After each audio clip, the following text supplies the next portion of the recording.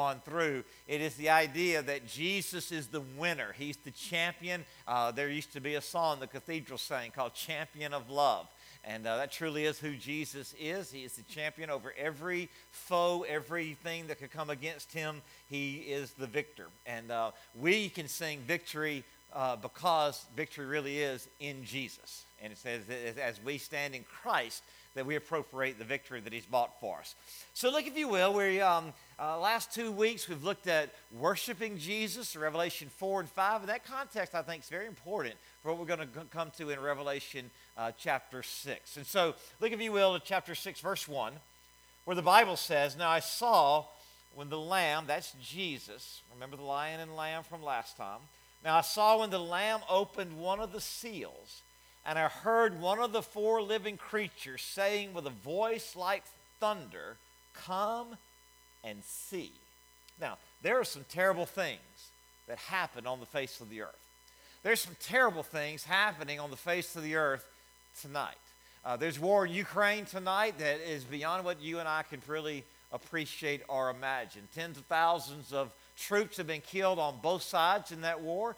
Thousands of civilians in Ukraine have been killed as a result of that war.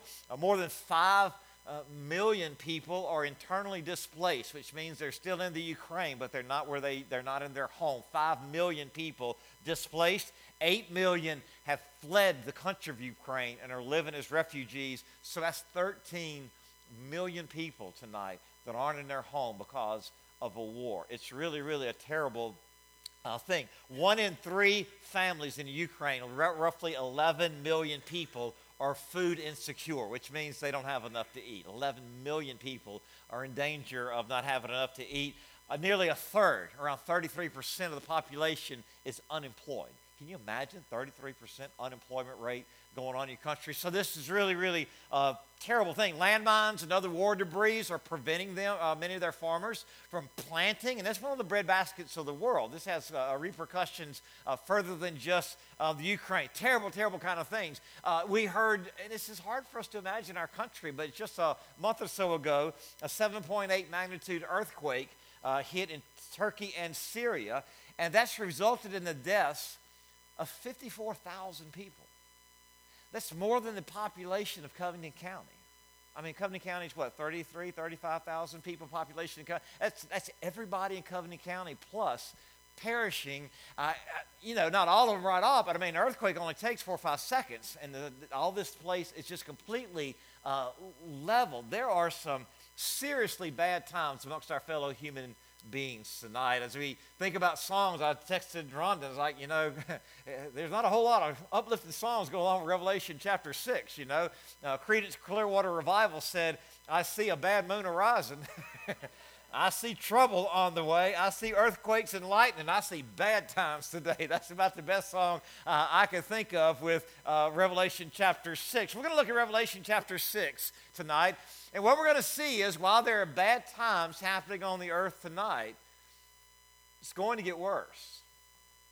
This is not the worst of things that that the world is going to experience. What we're going to look at tonight as we walk through Revelation chapter 6 is that we're going to see 6 of these 7 seals. If you remember, back in Revelation chapter 4, there was a scroll, and they were looking for somebody worthy to open the scroll. It was sealed up. Seals are these plastic wax things, and you're not to damage it or open it under penalty of who had the authority to put those seals on there. They were sealed by God himself, and so they're crying out, who is worthy to open the seals? And tonight, what we're going to see is that remember Jesus for the Lamb's the only one worthy to open the seals, and they're going to peel them back one at a time tonight. Now, you don't get the 7th seal until Revelation chapter 8, and it really is sort of the opening of the trumpet judgments, and so it really kind of leads into the next one. So we get 6 seals open in Revelation chapter 6 tonight, and we're going to look at it tonight and see what it means. And as we come to Revelation chapter 6 and the rest of Revelation, it's good for us to come with a sense of humility and a sense of application. Because well-meaning people who love Jesus and love God's word and are committed to Jesus with all their hearts have very different interpretations of the rest of the book. Some people see it as very literal, and some people see it as very symbolic, and you can make a strong case for either one of them. It's been very symbolic all the way up to here. One of the challenges in Revelation when you come to things like a 7-year tribulation, a 1,000-year millennium, and Jesus with a sword coming out of his mouth, the 7 spirits of God with eyes up under his wings and all of that. Some of this is clearly symbolic. It's hard to know where the symbolism ends and begins, so it's really hard. Most of the Bible-believing commentaries I read have at least a little bit of humility, saying, we can understand the main meaning here. Some of the details are a little bit, some of the specifics you don't get too dogmatic about. It's helpful to remember. One of the things I think really helps us to remember is that John was writing to persecuted Christians in his day, okay? Because a lot of people, especially a lot of the conservative preachers that you and I hear, teachers you and I hear, they will say, and it's a great interpretation, probably the one that I ascribe to the most. It's not the only one, but most of them would say from Revelation 6 to Revelation 18 is after the rapture, this is a 7-year tribulation and the church is not on the face of the earth. I believe that's probably true. I want it to be true. It's not the only interpretation, but here's the thing we need to remember. These chapters have to mean something more than you better get saved before the tribulation comes.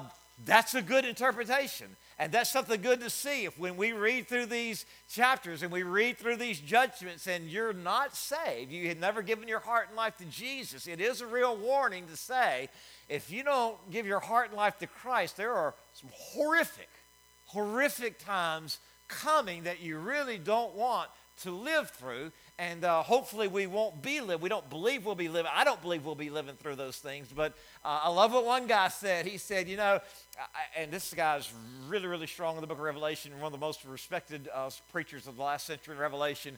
He said, I don't think so, but I don't want to live my life on a think so. I want to live my life on a know so, right? And so what I think the application is, what do we do when hard times come and hard times hit? I think that's the big application of Revelation 6 and the big application really for a lot of the book, because Revelation 6 is right after Revelation 4 and 5. And what I think he's saying to us is, look, when hard times hit, keep your eyes on Jesus. Worship Jesus. Keep Jesus center stage. Declare Jesus no matter how hard times get. Declare that Jesus is worthy for you to go through any hard time, any difficulty that we go through, any persecution which we may face, any hardship that we may encounter. Christ is our champion of love in the middle of it. That's not easy to do, right? That's difficult to keep our minds on. I think that's why we get 2 chapters of a scene from heaven before we get to the scene on earth. And so these first four seals, as we look at, have you ever heard of the 4 horsemen of the apocalypse? This is what that phrase refers to. So let's dig in a little bit tonight. And one of the things that we'll be interested to see as we go along is how the opening of these seals relate to Matthew chapter 24, where Jesus talks about the coming tribulation. In Matthew 24, his disciples ask him, what will be the sign of your coming and the end of time? And he tells them what's the sign of his coming. And I'm going to show it to you tonight. But if you look at it, they run real parallel to the opening of the 6 seals in the book of Revelation. And interestingly enough, John is 20 years old, around 18 to 22 years old. In Matthew 24, that we're going to see tonight as we run a little bit side by side, he's probably 90 in Revelation chapter 6. And the word hadn't changed at all, right? The word of God never changes. So let's look at I'm going to see 2 things tonight. First of all, the interpretation of the seals, what they mean, what's coming. And secondly, I want to look at the application. What does this mean for you and I today? Okay, so let's look at it. Revelation chapter 6, verse 2, New International Version. Now, as we look at these things, one of the things we need to remember is these are things that will happen. They're dead certain. It's not a might. It's not a, boy, here's some really scary things. Y'all better straighten up. Maybe they won't happen. It's not that. They're going to happen.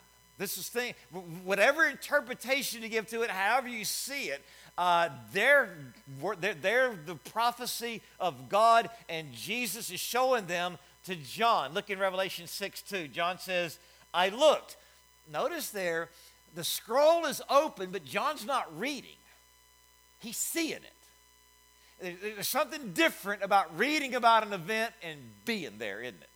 And so John is going to see some horrific things. He's going to describe it to us in the best language that he has. I really believe that what he sees is beyond what he's able to put into words. But he does the best that he can for us to be able to understand him. And so there was before me a white horse. His rider held a bow, and he was given a crown, and he rode out as a conqueror bent on conquest. Now, some people, I don't believe this, some people believe this is Jesus because Jesus comes back in Revelation 19 riding on a white horse, robe dipped in blood with a sword, King of Kings on his thigh. But I can't see Jesus being Jesus. The only similarity is the white horse. And he's leading a series of disasters. And so while some people believe it's Jesus, I really think that's not a very good interpretation.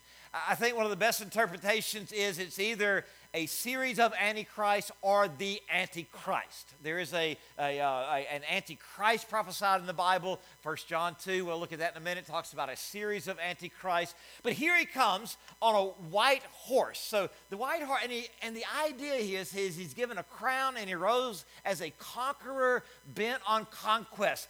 And what a lot of us believe is that the Antichrist comes at the beginning of tribulation, and whether that's, a series of events, a 7-year tribulation, or something longer than that, whatever it is, notice there he has a bow, but he doesn't have arrows. Probably meaning that he is coming at the beginning with talks of peace and the promise of peace. That that the Antichrist is going to be very deceptive. He's going to promise peace. It's going to sound good. But how many of you know that if you take the Prince of Peace out, there is no peace? And while you can have momentary, cessation of war, momentary lapses of economic hardships and things like that, this warlike conqueror, and notice, he's bent on conquest. He wants to take over. We've seen a number of these kind of people in the history of the world, right? People bent on conquest, bent on taking over the world. And he's given a crown, which means he'll have great authority. He's going to be able to have some authority. People are going to like him, and his aim is to conquer with this idea of peace. Now, how many of you know, anytime a nation or an individual is bent on worldwide conquest, peace is not going to last long. War is going to follow. Famine is going to follow. Destruction is going to follow. You look back through history and you can see this. And so this is probably a series of antichrists have kind of been that way throughout a history. 1 John 2:18, dear children, this is the last hour. And as you have heard, the Antichrist is coming. Even now, many Antichrists have come. And this is how we know it's the last hour. Technically, we've been in the last hour, the last day, since Acts chapter 2. It's what Peter said on the day of Pentecost, what John writes here in 1 John chapter 2. And if you go back to Matthew 24:5, one reason why many people believe this is the Antichrist and indeed the beginning of the Great Tribulation, look at what Jesus said in Matthew 24:5. For many will come in my name, claiming I am the Messiah, and will deceive many. Doesn't that sound like the Antichrist, right? I'm the hero. I'm the guy that's going to bring peace. I'm the guy that's going to bring worldwide prosperity, all that kind of stuff. But we know that only Jesus is a true Prince of Peace. So he's going to promise peace. Now what happens next? Look at Revelation chapter 6, verses 3 and 4, New International Version. When the Lamb opened the second seal, I heard the second living creature say, come. And then another horse, and don't see literal horses here. This is symbolic of what's taking place. Another horse came out, a fiery red one. Its rider was given power to take peace from the earth. This is why many of us believe that the first horse is a representative of promising peace. Why? Because the second horse takes peace from the earth. So you can't take it if it's not there. And so this Antichrist comes, promises peace. Second horse, you're going to see the peace is going to be taken away. And to make people kill each other, to him was given a large sword. So the second horse is a red horse, symbolizes worldwide war. The promise of peace does not take place. It does not play out. Symbolized by a rider with a large sword. And it was granted to him to take peace. It's given by God, which tells us what? God is in control of all these things. They're not doing this on their own. They're not wresting power away from God. It's not that the world's spinning out of control. It's not that God's been overpowered. It's going to look like it. But God is very clear. It was granted. Who granted them to take peace? Only God can grant that.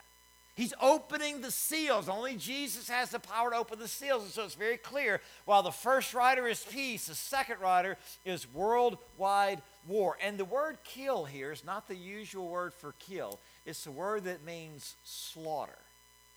This is not just people killing people. This is absolute slaughter taking place here. And the word for sword here is a word that can mean the sword that's used in a war, but it can also used to mean an assassin sword. And so you're looking at the possibility here, probability here, of worldwide war, assassin, revolt, coups, and a lot of people believe even civil wars taking place at this point in history. Look at what Matthew said in Matthew 24, what Jesus said. He says what? You will hear of wars and rumors of wars, but see to it that you are not alarmed. Such things must happen, but the end is still to come. Nation will rise against nation, and kingdom will rise against kingdom. Isn't it interesting how the prophecies of Jesus are walking right along with the seals of Revelation chapter 6? Look at the third one, Revelation 6, 5-6, New International Version. When the Lamb, that's Jesus, opened the third seal, I heard the third living creature say, come, and I looked. Remember, he's not just reading, he's seeing it. And there before me was a black horse. Its rider was holding a pair of scales in his hand. And then I heard what sounded like a voice among the four living creatures saying, 2 pounds of wheat for a day's wages and 6 pounds of barley for a day's wages, and do not damage the oil and wine. The black horse represents famine, worldwide famine, shortage of food. And you can see it. Once you have war, what happens after war? Typically famine. What's happening over the Ukraine right now? A third of the people are food insecure. When you look in refugees camps and see people starving, and we're sending aid, a lot of Christian organizations send aid to the refugee camps. A lot of times that's because of what? It's because of war. Famine follows war. You can't have war everywhere and have food, not plenty of food going on. So John sees this coming and understands that when war happens, you can't plant, you can't work, and the economy crumbles.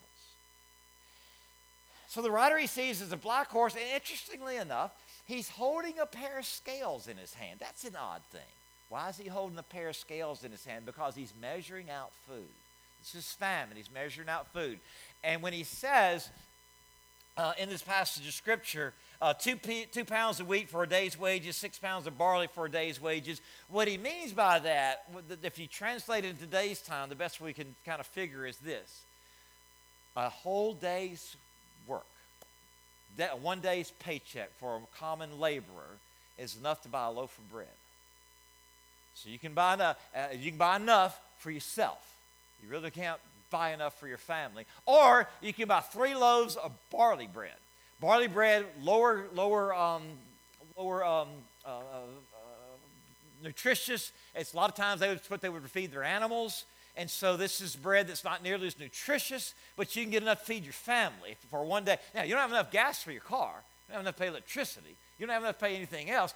One guy said it equals best he could figure, of course a lot of these things are hard to figure out, but he said probably somewhere around 1,000% inflation. Can you imagine trying to exist in this economy on 1,000% inflation? You're working, it's not complete starvation at this point, but you're working as hard as you can work to get enough food for the day. Just enough food for today. Matthew chapter 24, verse 7, the second half of that verse says, there will be famines and earthquakes in various places, and these are the beginnings of birth pains. And then he said, don't damage the oil and the wine. Two interpretations for this that I found that I like the best, I think is most likely. One is, since you have so little wheat and barley, you need the oil and wine to mix together to cook with, to try to stretch it and make it go further. And that may be part of it, and I feel like that's a decent interpretation.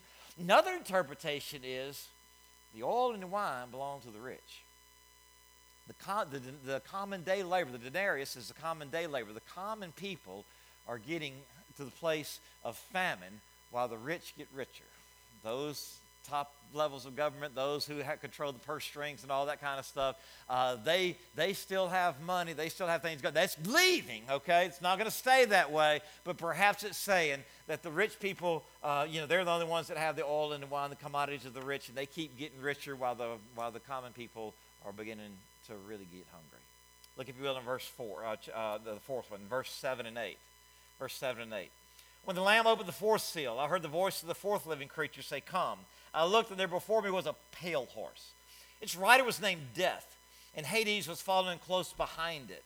They were given power over a fourth of the earth, to kill by sword, famine, and plague, and by the wild beast of the earth. The word here is the Greek word chloros. The word for pale is the Greek word chloros. We get our word chlorophyll from, which is green. And so probably the pale horse probably a sickly green yellow, the color of death, the color of a decaying corpse is what he's talking about. And he said this rider is bringing death. Well, I mean, think about it. You've had war, you've got famine. I mean, what comes on the heels of war and famine? Obviously, there's going to be an awful lot of death coming in. Once again, power was given.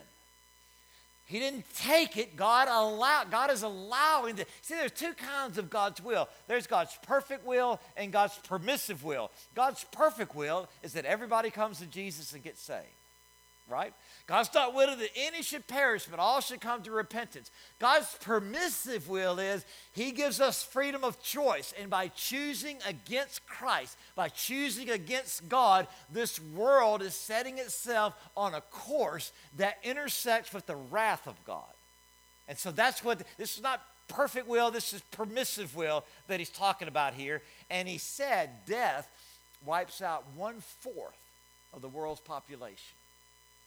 That's 5 times the population of the United States. That would be equal to roughly equal to the population of China and the United States. 1/4 of it gone. No matter how you try to interpret that, no matter how you try to think about that, that's horrific. Okay? That's beyond the scope of what you and I can really think about and put in our minds. And it says there that it was sword, famine, and then we get plague or pestilence. Plague or pestilence. This could be disease. And this is, it would have been fairly easy for John because they didn't have antibiotics and things like that, but it's just as easy for us to think about. Think about a pestilence. It could be something like we saw in COVID. It could be something like the disease from chemical weapons. Radiation from nuclear warfare. And you put all 3 of those things together, can you see how pestilence could wipe out an awful lot of people in a really big hurry? We've already seen with all of our medical technology that one virus released on our population, and we're in a world of hurt. And as much as our scientists work hard, as much as they try to catch up, as much as they try to come up with things to help us, there's possibilities of viruses and things out there that we can't do anything about. Power was given by God for these things to happen. There's going to be problems when these kind of things, famine, war, you got health problems, you got sanitation problems, you got all manner of disease problems. In World War I, 16 million troops were killed. In World War I, 20 million died in flu epidemics. And then he says also, some are going to be killed by wild beasts. Some think, wild beasts like lions, tigers, and things like that will be roaming the streets, looking for food and things because the food's going to be wiped out. Their food supply is going to get wiped out as well. John Phillips had an interesting interpretation here of this passage. Listen to what John Phillips said. The most destructive creature on earth so far as mankind is concerned is not the lion or the bear, but the rat. It has killed more people than all the wars in history. Makes its home wherever man is found. Rats carry as many as 35 different diseases. Their fleas carry bubonic plague, which killed a third of the population of Europe in the 14th century. So it doesn't just have to be some kind of wild, big tiger or whatever. You're looking at all manner of things being set loose on the face of the earth. And now look in Revelation chapter 6. And this is going to be the fifth seal. The fifth seal, and the scene moves from earth back to heaven for a little bit. Look at chapter 6, verses 9 through 11, the New International Version. When you open the fifth seal, I saw, once again, John's seeing all this. I saw under the altar the souls of those who have been slain because of the word of God, the testimony they had maintained.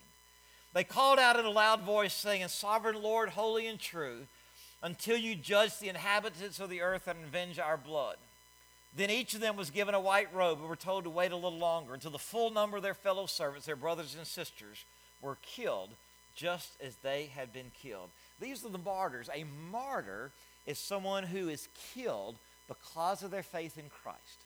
Because they shared Christ, they testified about Christ, they said Jesus saves, Jesus is coming, Jesus is God, Jesus is the only place of rescue, Jesus is the only hope for mankind, and they were threatened, they're going to be threatened with death. This happens all the time.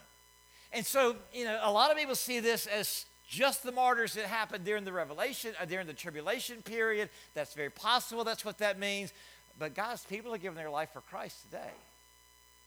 There are martyrs, and once in a while I'll bring a sermon illustration from the Voice of the Martyrs, and I try not to do too many of those, but once in a while I do want to bring one of those in where people are killed for their faith. Sometimes they're poisoned by their own families, beaten by their own families, just to give us a little bit of a reminder that while things are hard for us sometimes, they could be a lot worse. This is normal Christianity for much of the world, and for much of the church's history has been persecution. And so you got to look at this and see the martyrs are there. They've been put to death. Matthew 24:9. Then you will be handed over to be persecuted and be put to death, and you will be hated by all nations because of me. It's an interesting phrase there. They're under the altar. And what altar is that? We don't know. This is an altar in heaven, so there's no way for us to really know. If it's based on the temple, the Jewish temple, there's two possibilities for this. And I love what John MacArthur said. He's like, I've read pages and pages and hundreds of pages about what the altar is, and I still don't know what it is. There's just no way to know for sure. But it's interesting if you think about it. Two altars in the Jewish temple. One is the altar of sacrifice, where the animals were sacrificed, okay? This could very well represent them. They were sacrificed on behalf of Jesus to get his message out to other people. The other one is the altar of incense, which is symbolic of the prayers of God's people ascending to him. We saw the golden bowls with the prayers of the saints, and so they're praying. So that could be, either one of those altars could be fine. Truth is, we don't know what the altar is, but what we do know is it represents a place of privilege and safekeeping. They were in the presence of God. They were not being harmed anymore. They can never be harmed again. They see Christ for who he is, and they cry out for vindication. They cry out with a loud voice. And the word for Lord here is stronger than the usual word for Lord. They're crying out for the vindication of God. It's not just for retribution. It's just not those people killed us, now you get them back. I mean, think about Jesus. Father, forgive them, for they know not what they do. Think about Stephen. Lord, don't hold this charge against them. They're saying, Lord, the whole world is revolting against you. The whole world is blaspheming your son. Lord, how long will you allow people to treat you and treat your son this way? And so they are the overcomers. The Bible says they're given a white robe. Now, typically in Scripture, white robe talks about salvation. I don't think it can mean, some people say that means that here. I don't think it can mean that here, because they're already in heaven. They're already saved. They're already there. Well, the white robe was not just about purity. White robes were given to people in the athletic games as a sign of victory. These are representative of those in the seven churches. Remember those who overcame. Those who overcame. Well, these are the overcomers. These are the overcomers. And it looked like they lost, but they won. They're in a place of privilege and safekeeping before Almighty God. What better place can you be than that place? And so they have won. That's why you've heard me say before, if you've ever heard me preach someone who was a faithful Christian and they died from cancer, most of the time in those funerals I will say, so-and-so, people will say about so-and-so, they lost their battle with cancer. And I'll say, no, they won. If you're a Christian and you're faithful all the way through and you die and go to be with the Lord and you are an influence and a testimony for Jesus, that cannot be losing. It's got to be a win. And so these guys have won their battle, and Jesus basically says to them, you don't have to be concerned about what's happening on the earth. Take your rest. Now, it's not talking about taking a nap. Enjoy where you're at. I'll take care of things on earth in the perfect time. Look at Revelation chapter 6, verses 12 to 14, and we'll get to the last seal for tonight. I watched as he opened the sixth seal. There was a great earthquake. The sun turned black like sackcloth made of goat hair. The whole moon turned to blood red, and the stars in the sky fell to the earth as figs drop from a fig tree when shaken by a strong wind. The heavens receded like a scroll being rolled up, and every mountain and island was removed from its place. This is a catastrophic earthquake. Catastrophic, a lot of people think worldwide earthquake. Now, when that happens, what happens? The dust and sediment, all kinds of things from the earth come rising up into the sky. That may be very well what causes the sun to turn black. I mean, if the sun didn't shine, we'd cease to exist, right? And so it's this illusion that the sun has turned black. It's this illusion that the moon has turned red. I think it's probably because of the particles in the air. What happens here is a complete breakup of the cosmic system. When he says the stars fall to the earth, and we know that can't be literal because one star hits the earth and it's done, right? I mean, the stars are so much bigger than the earth. Some people see this as meteorites and asteroids hitting the earth. That can possibly be. It's very possible this is symbolic of saying there is disaster here beyond what you're capable of imagining. Stars falling like figs off a fig tree. The sky is being rolled up like we can't roll the sky up. What's it saying? This is a total, complete breakdown of the cosmic system as we know it today. And it's such a horrific thing. I mean, things are escalating faster and faster here. We're going to see that with the judgment of the trumpets in a couple of chapters. Things are escalating quickly here, and they're getting worse and worse and worse, and it's compounding.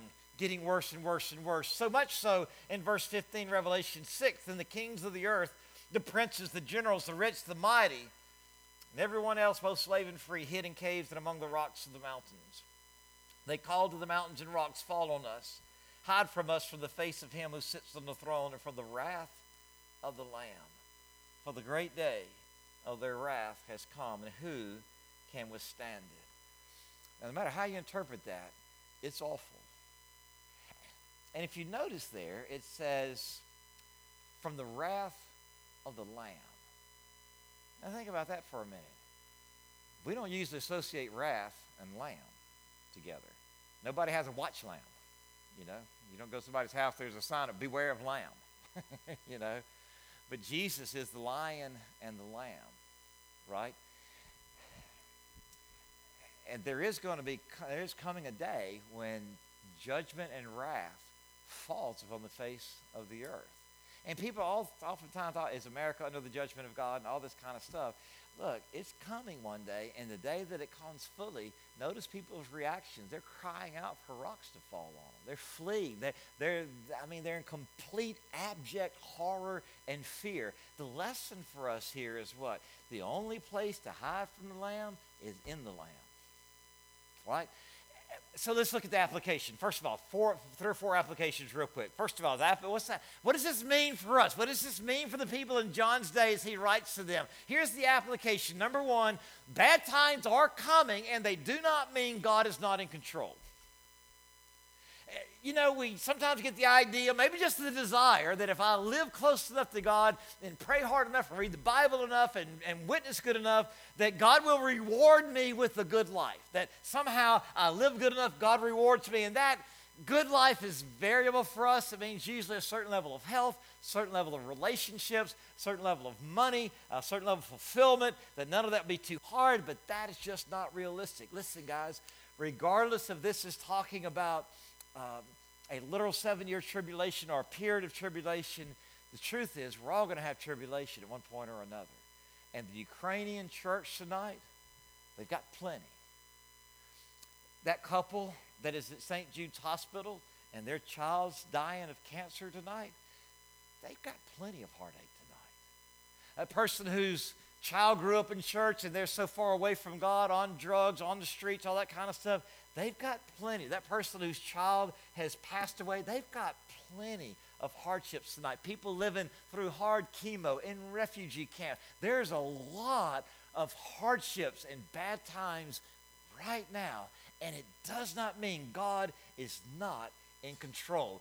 We've got to remember Revelation 4 and 6. God is still on his throne. I read this past week Beth Moore's autobiography, and know a little bit about her story. Did not know the intensity of her story, from being sexually abused as a child to marrying a guy that they're still married. Did not know that he had PTSD when they got married. He and I'm not talking. I really. Sometimes people go overboard with this. PTSD is a real thing. And just because you have a hard time sometimes doesn't mean you have PTSD. I'm talking about the nightmares and standing up at night and fighting people that aren't there kind of stuff. Okay, when he was 2 years old, he and his brother were playing in the garage and with their little plastic lawnmowers, and they were pouring gasoline into their like they seen their daddy do with his lawnmower. And there was a water heater or something there with an open flame, and the thing exploded, and he was burned over a large percent of his body. His brother was killed. And that's where the PTSD came from. He's also diagnosed as bipolar. Now, that's enough for just about anybody. He also got, he was fishing. He loved to fish, and he was fishing one day, and one of the saltwater fish got him, a fin or something got him in the finger, and I forgot what they call the name of the disease. It wasn't just an infection or whatever, but it just, the cure, the doctor said, good news is we have a cure. Bad news is we're fixing to wipe him out for a year or so. And for a year or so, they had to take away all of his PTSD drugs, all of his bipolar drugs, and she said all he wanted to do was sleep, no affection, no romance, no kindness, just all he wanted to do was just stay in the bed. And this is what, what I'm saying is she's had a pretty tough life, and much more so than I ever dreamed. Here's what she writes toward the end of the book. But I am utterly sure of one thing about my turn on this whirling earth, a thing I've never seen, a thing I cannot prove, a thing I cannot always sense. Every inch of this harrowing journey, and all the bruising and bleeding and sobbing and pleading, my hand has been tightly knotted, safe and warm with the hand of Jesus. And that's why her autobiography is called All Knotted Up. Second thing, you are not forgotten. You may feel like it, may look like it. The martyrs probably felt like it at some time. People that have been persecuted by Christ are probably feeling like it at some times. And yet, you are not forgotten. The Bible says in Isaiah that we have been inscribed on the palms of his hand. The nail prints there are the inscriptions of God's love on the hands of our Savior. Non-Christians feel forsaken. Non-Christians feel like they are not loved. Non-Christians feel alone in this universe at times. But while we may feel like it, we're not. God has never forgotten one of his children. And the third thing is, the only safe place is in Jesus. The only safe place when persecution comes, the only safe place at any point in history is in Christ. Christ died. We're safe in him. As far as the curse is found, Jesus died for the curse. That's why I love that song that we sang tonight. We are safe in Christ. He is our cornerstone. He's the one that we hide in. As I said a minute ago, the only safe place to hide from Jesus is in Jesus. Listen, guys. If an earthquake can reduce a city to rubble in a minute of 5 or 6 seconds, God can bring all these things about just like that. And that's the time we want to make sure that not only we're in Jesus, but last of all, that we are worshiping Jesus. When things are horrible, tribulations abound, and life is hard, we need to turn our eyes upon Christ and remember that he loves us, remember that he's in control, and to remember that he's on the throne, and to remember, just like the martyrs, one day, even today, we're safe in the hands of Christ. Not safe from persecution, not safe from heartache, but we're safe spiritually for all of eternity, and we are even now in his presence. So what do? We worship.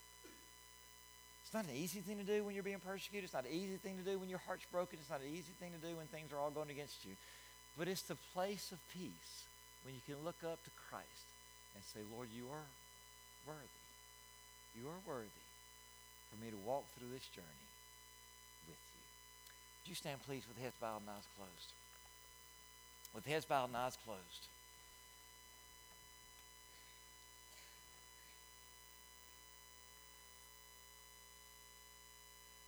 If you've never given your heart and life to Christ, boy, no better time than today. There are bad times ahead. We don't know when they're coming. We don't know when they're coming for you and me or when they're coming worldwide. We don't know when Christ is coming back. It may be tonight, tomorrow. I know we're taught to expect him at any moment. It may be a long time. We just don't know. But today is the day of salvation. Today is the day to be right with God. Today is the day to have your heart full of Jesus, full of the Holy Spirit before these things come about you. There is coming a day for those who don't give their life to Christ when it will be eternally too late. Father, we bow in prayer. And we thank you, Father, for the rescue. We thank you, Father, for the promise that you never leave us or forsake us, as we mentioned a minute ago. We thank you, Father, as best we know, that we will not be here for most of that. Lord, thank you for that. I know that we'll go through tribulations and hardships. Thank you that you'll never forsake us in the midst of those. And Father, I pray, even in the hardships, that we will not forget to look up, to look to you, to focus on worshiping you because you truly are worthy. With heads bowed and eyes closed,